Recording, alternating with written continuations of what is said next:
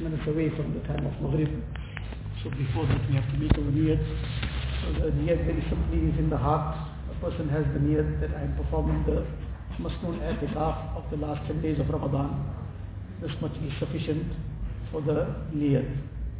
The other very important aspect to bear in mind is that the rukn, the fundamental requirement of Itikaaf, the most important aspect in this regard is that we remain confined to the boundaries of the masjid and not step out of the boundaries of the masjid or remain out for even one brief moment when a person has gone out for what is permitted.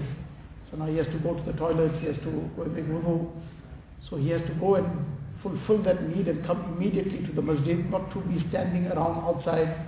Somebody now met us, we stopped talking to the person, or any other purpose to stand and just to waste time.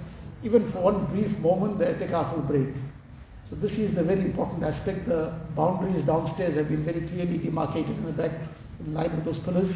We don't step out of that boundary without what is valid for us to leave.